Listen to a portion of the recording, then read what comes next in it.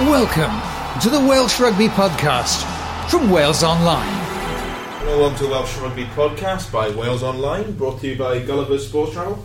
I'm Ben James, and today I'm joined by rugby writer Andy Howell to look back on another weekend of Welsh rugby and look ahead as well. So, first of all, Andy, how are you?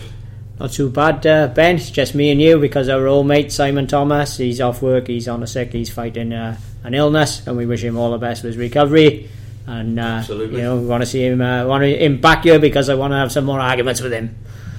I'm sure we'll go out on the road and we'll go visit him at some point and maybe do a podcast. Yeah, that'd be good. It's a good idea, and I'm sure he'll love it. So let's get on to the rugby. First of all, let's start with the Ospreys. They played first up on Friday night. Ben, he might as well not played.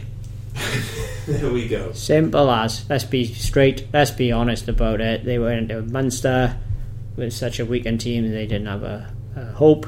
Alan Clark, the coach, has tried to defend his position by saying that these boys will learn from it and all.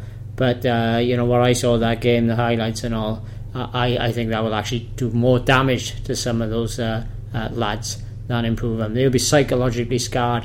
I'm going to name names here. Sam Davis, he was one of Wales' hot prospects, and by the end of that game he was struggling to make tackles, but he wasn't the only one. There were others as well were dropping off tackles. It was one of the most embarrassing nights in the Ospreys history, and I thought it was unacceptable. And if I was the new broadcasters, Premier Sports, who paid a heck of a lot of money to cover this tournament, I would be asking the Ospreys for a rebate because because that wasn't an advert for Premier Sports, and it certainly wouldn't have got people to buy subscriptions.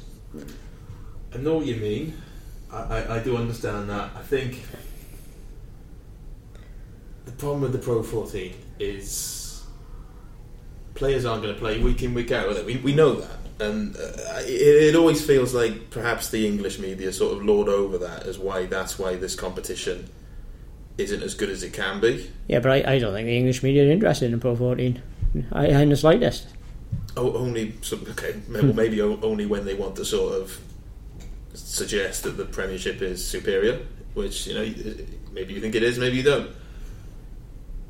You look at the facts. I think every team in the Pro 14 last year used at least 43 players. I think the highest was the Dragons with 61.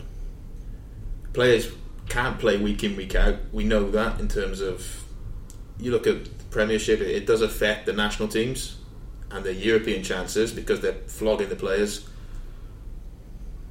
As such, coaches do have to make a sort of decision on how they manage players. I think if Alan Clark gets to round 6 and he's got 5 wins out of 6, then we can look back on this Munster game and say, yeah, okay, that was the right decision. But yeah, the way they went down, that's a sort of tough thing to take, isn't it?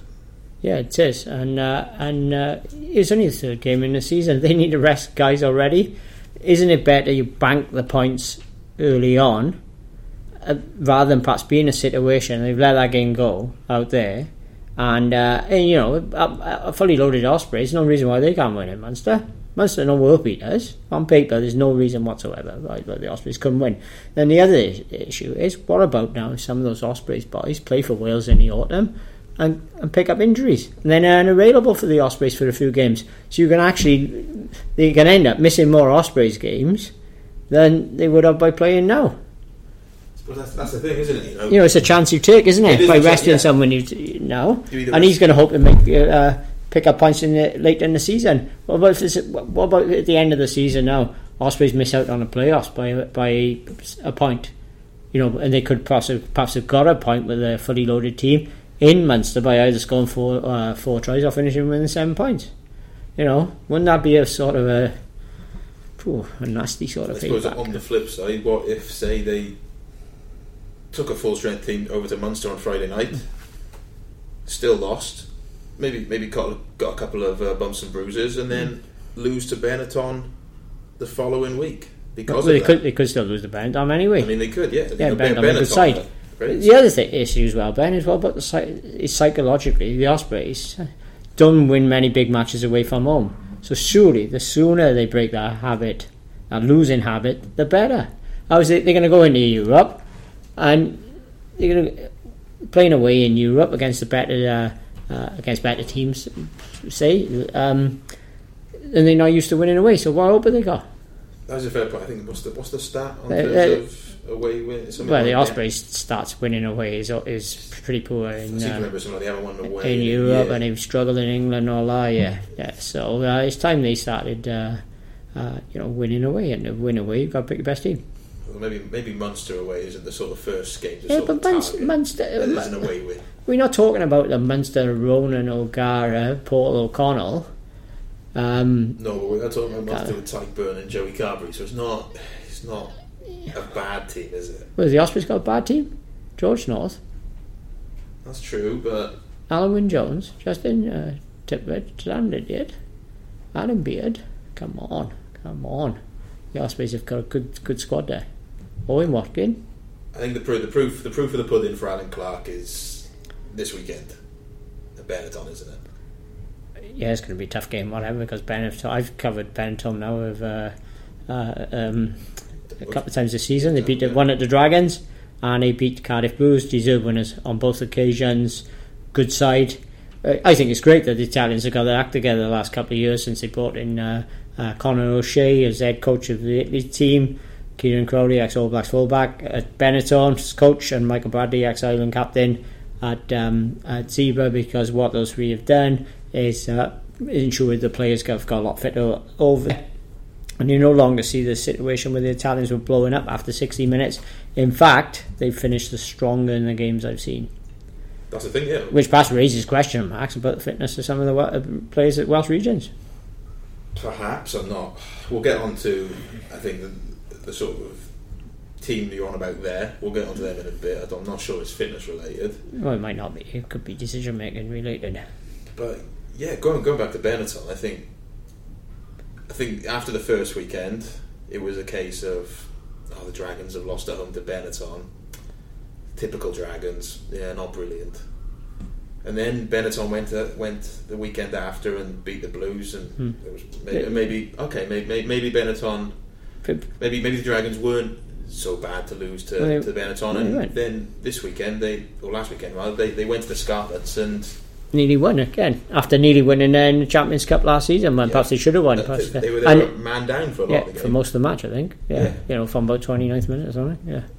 Kieran Crowley's got a really good thing going there. Yeah, they won 11 and their 21 fixtures last season. Let's don't forget. And perhaps unusually, they haven't lost many players. When they've had decent seasons in the past, then their players have become wanted, and loads of them have left the franchise. But that just didn't seem to be no longer the case. And perhaps he's actually strengthened their squad. I saw a stat on Twitter about it's the winger Monty Iwane, isn't it? Yeah, he's cousin of Digby Ione, the ex-Aussie. He joined in December 2017, and since he's joined, they've won 10 out of the 14 games he's played. Lucky charm. That's that just shows you the form of that team. So yeah, it's going to be a tough ask for the Ospreys. Yeah. You imagine people like George North will come back in. They probably Scott Williams won't be there, so it does change the sort of dynamics of that backline if it doesn't it. Yeah, it does. Who's going to play in the centre with Owen Watkin? I suppose they could throw in Hook there. Yeah. He played fullback the other night. Is it Joe Thomas? Joe Thomas came on and did for Scott Williams and did quite well in there. He looked good, didn't he? 2 weeks ago. I suppose what it does require is someone like Owen Watkin to step up and be sort of more authoritative in midfield. Yeah. He's been starting 12 with Williams 13, so I don't think there's any concerns about him sort of. No, looking at his stats and competition this season, they're pretty good. Yeah, and you look at last year. Any time the Ospreys played well, it was because they had Owen Watkin starting, and that was, if you boil it down to the basics, that was sort of the reason, is because he was in their starting 15. So I think that's going to be a big one. How do you see that one going? Ospreys against Benetton. That's going to be a tough game, I think. Yeah, I think that's going to be another close call. I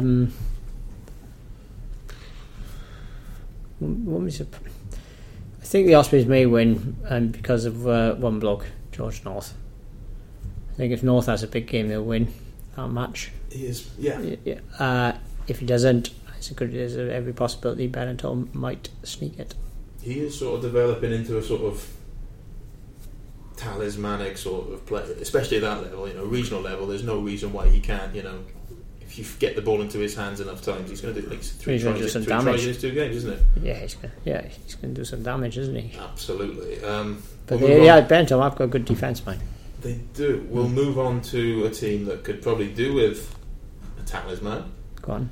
That's the Dragons. They went down. What was the score again? 52-10, which was remarkably similar to last season when they lost 54-10. Yeah, this was a lot stronger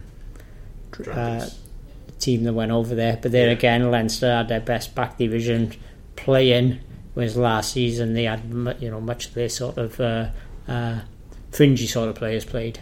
Yeah, probably surprised, to be honest, at the Leinster, how many sort of first team players they brought back. The sort of talk had been that they were going to ease them back a couple week by week, and it was the third. It feels like in the space of about 2 weeks they've brought most of them back. Probably a little bit faster than expected. But yeah, it was a one-sided match. I think it was the same old Dragons really. They were outclassed, outgunned, probably outpowered as well. The driving line out is an issue for the Dragons defending it. Leinster scored off a couple of set pieces from scrum and all. Leinster just had too much firepower for him and too much physicality. And of course they had the boys who could do behind, who could do some damage. However, the best try of the match, I think it's a contender for try of the season, was scored by John Williams. Absolutely. What do you make of that try, Ben? I suppose it's the try that we've always sort of known he's capable of producing. It's just pleasing to see all those sort of facets come together, because I think with a try like that you do need everything to sort of come together at the right moment, and then he's a good enough sort of broken field runner to sort of take advantage of it. Yeah, it actually came from set piece, came from a line out. They put the ball across the 3/4. He literally ghosted between Johnny Sexton and Gary Ringrose. Just his pace, he just straightened a bit, just went through the gap, and then he left both the Carney brothers, Rob, British Lion, and Dave, Ireland International, he left them floundering. Two devastating side steps off his left foot, and he's such a balanced runner. Jameson Gibson Pack was coming across the cover, and he was left stranded as well by another sort of jink round him. It was just a brilliant try, and it was like watching again, like when he started in the 2013 Under-20 World Championships when Wales reached the final for the only time. And he was brilliant in that. But you could say what's happened since 2013. I remember him taking a part. It was the junior box, wasn't it, in the semi-final, and he caused them all manner of problems. He was brilliant, and the great Sean Fitzpatrick dubbed him afterwards the new Christian Cullen. He said it was the neatest thing he's seen to Christian Cullen since Cullen had played for the All Blacks. Well, you've done a piece actually today. We've done a big piece. The enigma is Jordan Williams. The sort of story, because after the World Championships he went on the 2014 South Africa tour. Yeah, he played against Eastern Province. He did, and he also impressed in the Possibles versus Probables match. Scored twice. Yeah. And then it just sort of fell away from the Wales. It all fell away after Wayne Pivot, whose Wales coaching weight to him, was appointed Scarlet's coach. Jordan fell out of favour. Pivot on the record, about his defence, communication, tackling, etc. And he was spent a lot of the one season playing for Carmarthen Quins at the RFC. In the end, there was a part in the Ways. Jordan had 2 years at Bristol. First season they went down from the Premiership. Last season he helped them go back up. His second season went better, but he still got Wales aspirations, and that's why he signed. One of the reasons he signed for the Dragons is because he's got to be playing in Wales to be eligible to be picked by Warren Gatland. And Dragons have they've been so really so far, despite all those 14 recruits. But Jordan, interestingly, is joint top of the table with numbers of defenders beaten in the Pro 14 this season. 14. He is. I can name you two of the others. Jordan Lamore is one of them. And DTH van der Merwe, and then an Italian, but I've forgotten his name. But yeah, a couple of things. First of all, it was sort of ironic that the try was against Leinster at the RDS, because I seem to remember that's where he fell out of favour with Pivac. Yeah, that's right. Scarlets. Yeah. For the defensive no-show. Yeah, is that right? Yeah. Well, yeah. I wouldn't. Yeah, we'll call it that. Yeah, we'll call it that. And then the other thing was, you mentioned about he went to Bristol, and there is sort of striking similarities to the path of Matthew Morgan. Another guy of the same size. Same size, same criticism levelled at him. He left the Ospreys, went to Bristol. I think he won Championship Player of the Year in his first year there. Yeah, Championship, was it? Yeah, he was the Championship Player of the Year. Yeah. And then he came back to Wales, hoping to sort of boost his Test credentials. It hasn't really happened for him. He's been capped, man. He has been capped. And he was in the squad at World Cup. Yeah, that's correct. Well, he played as 2015. I don't think he's been capped since he came back. Maybe no. Do you see Jordan sort of following in a similar path? And you mentioned it there in passing that the next Wales coach is Wayne Pivac. Yeah, which certainly, Jordan's going to have to defend. Be fully committed in defence. He's going to have to use his talent, grab games by the scruff of his neck, become a leading light if you want. He's really going to have to do something, I think, to impress Pivac. Because Pivac's a typical New Zealander, like Alan, I suppose, in a sense. He's pretty straight, and he wants. John's going to have to make his tackles. He's going to have to, when the ball's put in the air on him, he's going to have to show he wants to catch it, and he's going to have to develop his all-round game to force his way in Wales free next season with Pivac. But of course, we got a World Cup before then. If he does those things as well this season with the Dragons, Rob Howley's compared him to Shane Williams in the past for what he can bring to a team. There's no reason why he can't be a World Cup bowler. Because he is like Leinster. Their backs coach Philippe Contepone, Argentine outside half grade, and he said after the game he'd been drumming it into Leinster players all week, Johnny Sexton and co. But the danger of Jordan Williams. But he said that Williams was virtually unstoppable. We devised a plan to stop him, but he was too good for that plan. I mean, let's compare him and Matthew Morgan to Damon McKenzie in New Zealand. Same size, but what does McKenzie do, Ben, that those pair perhaps don't? It's the appetite to defend, isn't it, probably? That's right. He piles into tackles, punches way above his weight. And New Zealand's attitude, if you're doing things like that and you're good enough, doesn't matter how big you are, they will pick you if they think you're the best man for the job. Maybe they are not as sizist as we are in Wales, at the risk of contradiction. I mean, said what I did about Pivac and Jordan Williams. But if Matthew Morgan or John Williams had the appetite of Damien McKenzie, would you think they'd be playing international rugby with their talent? I think so, yeah. Yeah, they are two of the most talented players who've come through the system in Wales since regional rugby was introduced. I remember Matthew Morgan looking impressive at the last World Cup when he had his chances. I think he started full back against Fiji, and it wasn't a sort of vintage game by any means, but when he did get the chance for a little bit of sort of broken field running, he caused Fiji problems. And that's Fiji. They're probably a team who sort of are well versed in that. Yeah. They have a good side, actually. Yeah, exactly. We'll move on to another point from the Dragons game. I'm not sure what your opinion is. That's Ross Moriarty. He had a yellow card for. I'm not really sure how to describe. Was it a late hit, or was it just a case of sort of holding his line and sort of running into the back of Johnny Sexton? A bit of both, I imagine. Is that an example of when players like Johnny Sexton perhaps get? I probably be careful with my words here. Protected, yeah. I would thought so. Sex is a big name, and if he gets hit and all a bit late, he complains to the ref and all that. Ref, he was in Dublin, own crowd on the ref's back and all. You Ross shouldn't perhaps do. You can't take those chances because when because there's every possibility that a ref is gonna bin you if you take out someone or bump into someone like Johnny Sexton or Dan Carter or Owen Farrell or someone. So you can't really check. You just got to you got to change your line and you'll be disciplined. Ross might have been. He likes it all that, and he might have been a bit frustrated by what was going on in the game, and perhaps he needed a whiff as well because I think he ended up making about 22 tackles in a match, which showed his commitment to the cause on a tough day at the office. But this day and age, there's TMO watching it. There's the assistant referees. There's a ref as calm as ever. You just can't get away with these things.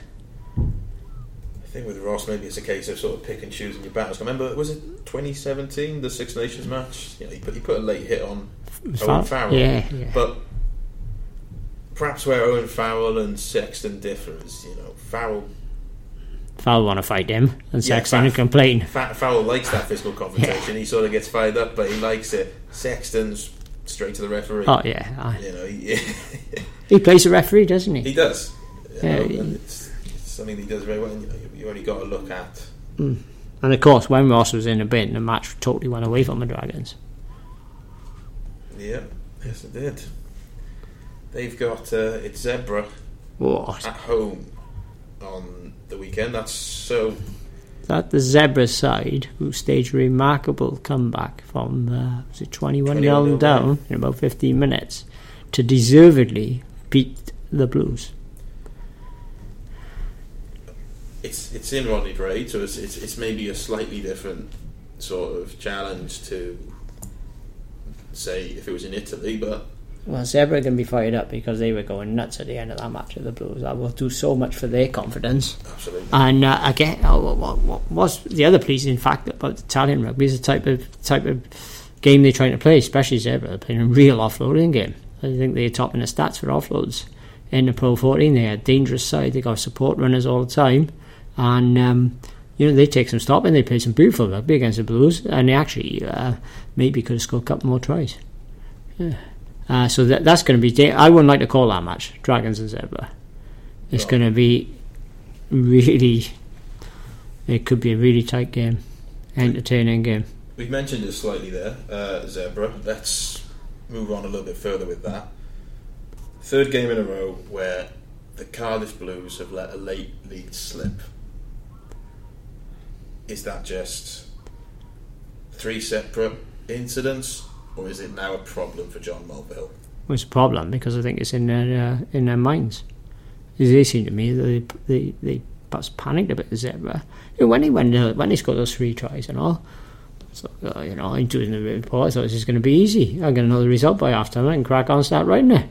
And I fully expected them to get a forced try and a bonus point within another 5-10 minutes. Well before half time, but they became complacent. They went asleep. They started making errors. It was almost as if they believed we won a European Challenge Cup last season. We're this great side, and I don't think that's the case at the moment. I think when they are on it, they are a good side, but when they're off it, they're pretty poor. And defensively, they're not the force they were when Sean Edwards was defence coaching last season, which I know that our colleague there, Simon Thomas, concurs with. They're definitely not the force, and they've got this annoying habit, and this is what's killing them. They've given these daft penalties away, either in the opposition half or around the halfway line, which allows the opposition then to put pressure into the Blues 22. And that's what happened. That's what led to Zebra getting the score which nicked the game, was that they give a couple of daft penalties away. Indiscipline is killing them. Do you know what? I even go as far as to say some Blues players need to go on a low refresher course to know the rules. Are you going on by the way, Ben, for your journalism? I've got a low refresher tomorrow. There we have. I know you're looking forward to that. But it's important. Get a couple of Blues boys in with you. I doubt I'd enjoy that. But yeah, it's bizarre, isn't it? Like these games are almost like a microcosm of what Danny Wilson's 3 years in charge was. Yep. Where it's just plenty of positives, but then it's undercut by lots of sort of negatives. It's just maddeningly inconsistent. Yeah, and having to make up for lost ground. all the time. You know, Danny's team last season had a poor start to the season, and it's happening again now. You know, if they lose a couple more games, they're going to be really struggling to make the playoffs. Something they've never done, actually. Think back to every year under Danny Wilson. The Cardiff Blues were always many people's dark horses for this Pro 14, and they'd have a run of games where you'd think, oh yeah, they deserve that crown because they're looking good, and then they just go on a losing streak. And then last year it was the losing streak. Danny Wilson announced he's leaving. Sean Edwards came in, so you had Sean Edwards, Jockey Wilson, and Jockey Sherrod rather than Danny Wilson, and they went on this. Jockey Wilson and Dad's play, you thinking of? Jockey Wilson, Dexy song, isn't it? And then Danny Wilson and Jockey Sherrod, and they went on this winning streak, and now Mulvihill's taken over on the back of that success. So I think people are expecting more. Oh yeah, but you cannot overlook the fact they've lost Sean Edwards, but also the fact they've lost Jockey. I think losing Jockey is as big a loss as Sean Edwards. Well, they have got a really good young backs coach there, Jason Strange, who's a proven operator. So I don't think the attack has been a problem when they've scored some lovely tries. I think their problem is discipline. I'll expand on what. Go on, then. They've scored a lot of lovely tries off first phase, maybe second phase. Yeah. It's when you get to repeat phases that they're looking a little bit ponderous, I think. And I think that's maybe where the influence of Jockey's sort of missing. And in that, though, after you've gone through so many phases, you go outside the plan then, don't you? And it's down to the players on the pitch, isn't it, to take decisions, to play heads up rugby. Now, they've got players who can do that, in Jared Evans, in Garth Anscombe. Yeah, to an extent. But I think it's Ray Lilo and coaches, Matthew Morgan. You do implement some patterns which aren't hard and fast. You know, there are some coaches out there who want to. I think Graham Henry was one of them when he had the Lions 2001. He wanted to have 10, 11, 12 phases planned, which you just can't do. That's why that Lions team lost in Australia when it was an outrageously talented Lions team.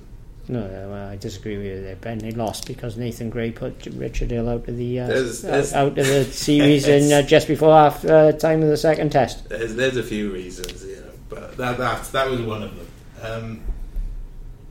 But yeah, I just think at the minute the Blues look a little bit ponderous after repeat phasing. It's probably hidden by the fact that they are scoring lovely tries off first phase, because you have got Jared Evans, you've got Garth Anscombe, you've got Halaholo, Ray Lilo, Owen Lane. They're players who can run lovely lines off first phase, and it makes it look like everything is going tickety-boo, because they're scoring these sort of rugby league-esque tries where the depth is right. It's when we get to sort of 4th, 5th, 6th, 7th phase and there's no depth and there's nothing going on, that's when they struggle. And that's, again, maybe that's where they lack the tactical nous to say, okay, let's put it in the corner. I haven't checked this, but what perhaps would be interesting is how does a try count per game this season equate to last season? You know, if you could score first or second phase, it's better than scoring off 7th phase, in my opinion. It is, but why you don't have to go for the phases for the sake of it, do you? If you can break a defence straight away, you know, that's good play and good coaching. No, but then the problem is you're not going to score first phase every time, and I don't think they know what to do when they get to the latter phases. That's the thing. It's not that they're not then scoring off latter phases. It's that they get to those phases, then, you know. The players they got there, though, they should be able to do that themselves. But the last 5 minutes or 10 minutes of each of these 3 matches, possession's dried up, and they get loads of penalties, and they failed to close it out. Yeah, I think on the weekend we saw Jared Evans put a kick into the corner. He did, and then I think it was Navidi who gave a daft penalty away. Yeah, you know, in the Zebra 22 or just outside, which enabled them to get in the Blues half, and then they went from there. You know, Jared Evans put him in position to win that match with that kick, and then they blew it themselves. They should have just let Zebra have the ball. I know Mulvihill has sort of mentioned in press conferences that they hadn't done enough of those sort of 2-minute drills, the sort of, you know, the 2-minute drills up by 3, close the game out. You he's saying that they haven't done enough of that, but it's something they're going to... He thought they were okay. Yeah. Clearly they're not. Clearly that's something they need to work on. Is he saying that, though, because he's just trying to take the pressure off players? That's a good question. Trying to take the rap himself rather than... You've been to a lot more press conferences rather than, like he's mentioned about the discipline and how the discipline's got to improve. Personally, I think that's a real reason. Is indiscipline. They just got to stop giving those penalties away. I don't think it's a crisis, but it could develop into one, because they are, like I say, they are playing some good rugby. They could win all those matches, and they got a good squad. So there's no reason why they can't turn it round. But it must be so frustrating for Millwall and the players and the supporters who expected so much this season. If this carries on, if they they got a huge game Friday night, haven't they, against Munster? Yeah. If Munster come again, I imagine they'll come with a decent team. It could be that could be a really tight game. Tough game if the Blues lose that match. They're saying it's not a crisis now, but it'll be moving towards one, certainly. Yeah, I spoke to John Mulvihill in the summer, and we talked about it was to sit down with all four of the coaches, and we talked about how you, as a coach, you need 3 years to reach your peak. That's just you look at all the last 3-4 winners of the Pro 14, Pro 12. The coach has always been in their third year. He pointed out that's all well and good, but I can't come to the Cardiff Blues and say I want 3 years to achieve something. I've got to do something in 3 weeks. Yeah, exactly. Especially after on the back of last season. Yeah. As things it's like when Leinster appoint a new coach. When they appoint new coaches, our coaches expected to start winning straight away. Exactly. That's the expectation. He probably didn't expect his words back then to be so sort of prophetic, but I think where we're moving to next in the podcast is probably a good reason of why he probably deserves a bit more time, and that's Wayne Pivac and the Scarlets. You've only got to remember the Wayne Pivac out brigade a few years ago, and look how that season finished. They were Pro 12 champions. Yeah, exactly. Yeah, so that's where we're that shows a fickle the business within. It does. So the Scarlets beat Benetton on the weekend. It wasn't easy. It wasn't pretty. It's a good game. Well, it was a little bit pretty then because there was some good stuff. Nice tries from both teams. What did you make of that one? It was sort of a topsy-turvy game. Both teams had their moments, where they scored a couple of tries each or what have you. And it was almost a case who was ahead at the end, who just happened to be in front. Thought the Scarlets actually closed the game up quite well, and they played some good rugby. When you look at the changes of personnel at the Scarlets in their squad and the injuries they're going well. They can be pleased with their start of the season, because quite a lot's changed there. They lost some of their best players, brought in us, and they have got a lot of injuries, but they manage and shows perhaps the depth of their squad, and they have got some some outstanding youngsters who are coming through, like players like Dan Davis. I like the look at him playing for last season in some of the games. I think the Anglo-Welsh, and playing for Wales 20s. He's a good player, flanker. And they've got other good lads as well. So those boys, what's good at the Scarlets is boys seem to be, they've got a winning culture, and boys seem to be able to slot into the team and just do the job. That's the thing, isn't it? You talk about the injury crisis. James Davis was the latest to go off, and that's a big worry for them. That's not. But you say about people slotting in. In the summer, they signed Ed Kennedy, who was a virtual unknown, signed him from Randwick in Australia. He's playing 6 regularly.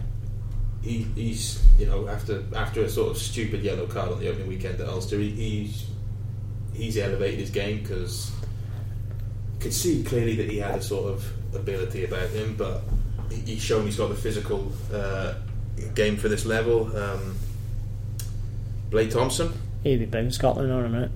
Absolutely, he came over sort of. He was the big signing of the summer, and he's just impressed. He gets the ball in wide channels. Offers a sort of perhaps more physical sort of threat in the wider channels than say someone like Ty Burnwood. But he's got a lovely offloading game, and it just gives the Scarlets different options with how they want to play it. Even Sam Hidalgo-Klein, who came in as he was playing fly half on large part of the game, he was good. You talk about players. He has played fly half before a bit, mind. But you talk about players slotting in. That's when I know it's not ideal for the Scarlets that Hatchell and Dan Jones are injured, but it does feel like they just go out and sort of play an all-court game and. Okay, well you'll go there. Like remember the La Rochelle game last year? James Davis ended up on the wing. It's just it's a luxury to have, isn't it? For Wayne Pivac? Yeah, it certainly is. Yeah, but it also shows as well how good a coach Pivac is and his assistants. Well, it's early days. Do you think we can expect another similar season from the Scarlets? Can they build on last year? I know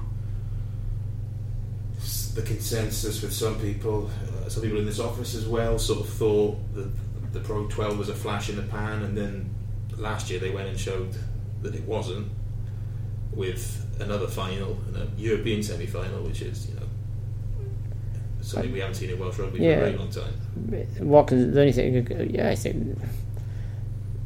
I think they got a chance of matching last season. Well, the only concern is the number of injuries they got. And how is that going to hamper them if they've still got those injuries going into the autumn internationals? Players who they might have been able to might not have been involved with Wales, and they would miss them as well, because they are going to get a lot of Wales calls anyway. So that could that's why it's important for them to get points in the bag outside the international windows. But they on a winning roll, aren't they? And once you start winning and get momentum and all, it's you've got that knack of getting the points in matches. It's just the same as on the other side of the coin. If you're losing rut, it's difficult to get out of it. I think the thing with Pivac is he.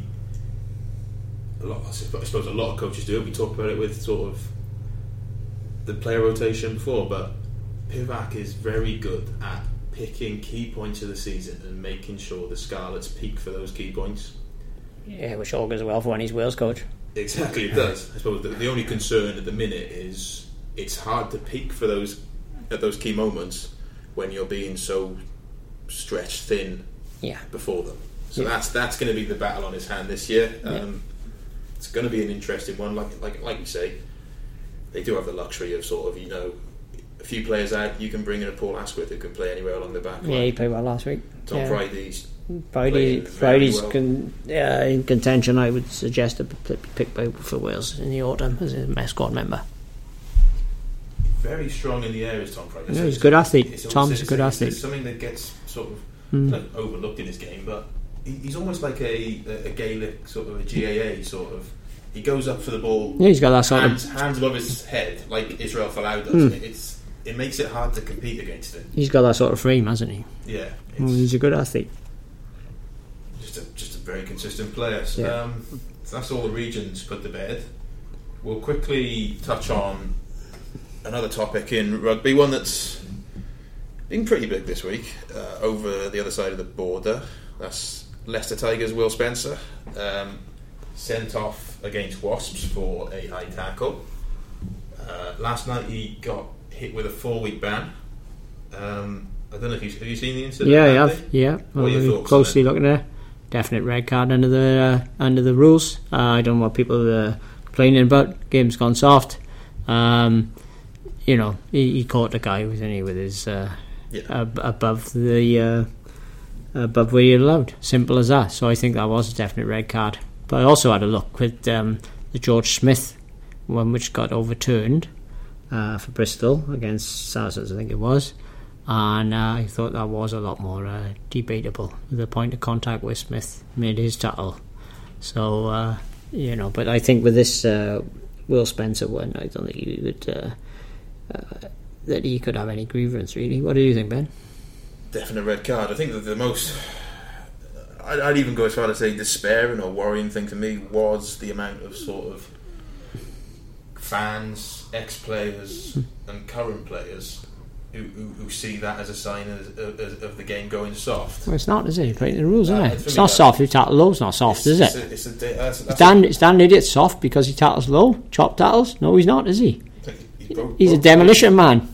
Dan gets had more injuries than we care to mention. He's broken his neck. He's had horrible knee injuries. Ankle, you would never call him soft. leg. But for me, it's a dangerous view to think that the game is going soft. And well, as we said earlier, about maybe the fans, they need to take law refreshers as well, and players, because players clearly don't know the rules about tackling. I'll be honest, when I saw all this on, I think it was Sunday night, I did get a little bit frustrated, and I went on Twitter and I probably got on my soapbox a little bit. Oh, Ben, that's a dangerous game to play. It's a dangerous game, but I felt I had to say something. It's when you see these ex-players who played 20 years ago complaining the game's gone soft. Well, for me, the game's harder now. The game's a lot tougher now than it was 20 years ago because the players are so big. For me, they're huge. It's a different game to what they played. It's like asking Jackie Stewart, what's the latest F1 car like, isn't it? Because he'd still be a top driver of mine. Yeah, it's a different ball game because the drivers now are the same size as we were back then. But rugby, rugby is different. It's a strength game now, more than a skill game. What I'm saying is, he would struggle with the technology of the car.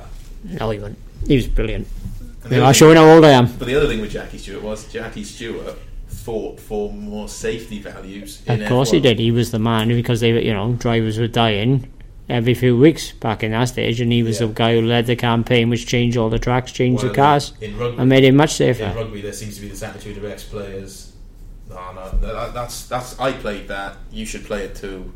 It's not dangerous. Come on, I got through it. And you only have to look at the amount of players who are retiring early. Yeah, it's good. Like I said, it goes to size now. These players are so huge now. They're carrying so much muscle and so much weight. They can do it. It's like being hit by a bulldozer. You think back to the 80s. You had Bill Beaumont was a second row. How tall was he? 6'4"? Max.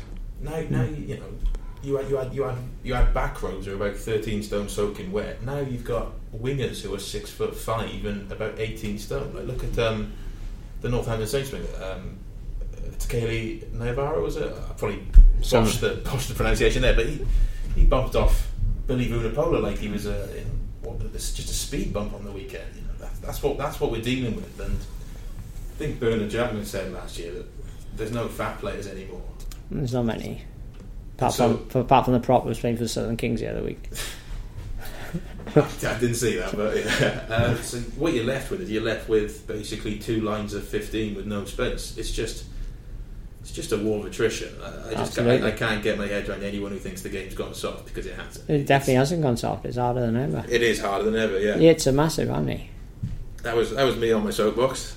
I don't think that'll be a regular thing on this podcast, is me getting so irate. At least you've got opinions, Ben, and you feel passionately about them. Absolutely. And that's good. It is good.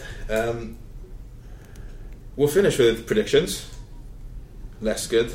So here we go. Let's start with Cardiff Blues at home to Munster on Friday. Obviously, we don't know the composition of the Munster team yet, but the Blues got to win this game, and I think they will. They're a different outfit at the Alms Park, aren't they? It's a fast track, and when you start people like Jared Evans and Thomas Williams, they do look a different team, don't they? But it's just whether the other bloke that's been synonymous with their winning run last season, mine, was Anscombe. When he came back from injury, all of a sudden he got started winning as well.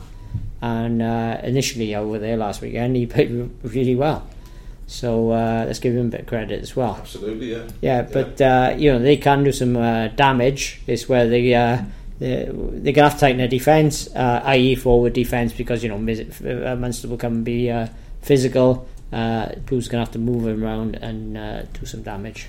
And I'm looking forward to seeing Joey Carberry playing for Munster, because I think he's a cracking outside half. He is, isn't he? Scarlets, they're away to Connacht at the sports ground. Nothing like a nice day out in windy Galway, is it? Well, it depends what the weather's doing over there. Windy. Good match, yeah. Connacht's game last week, was that with Edinburgh, was it? It was a cracking game. Always tough opponents and all.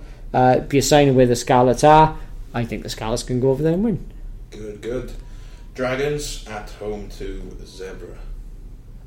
This is another close call. Dragons, they've got to win this match.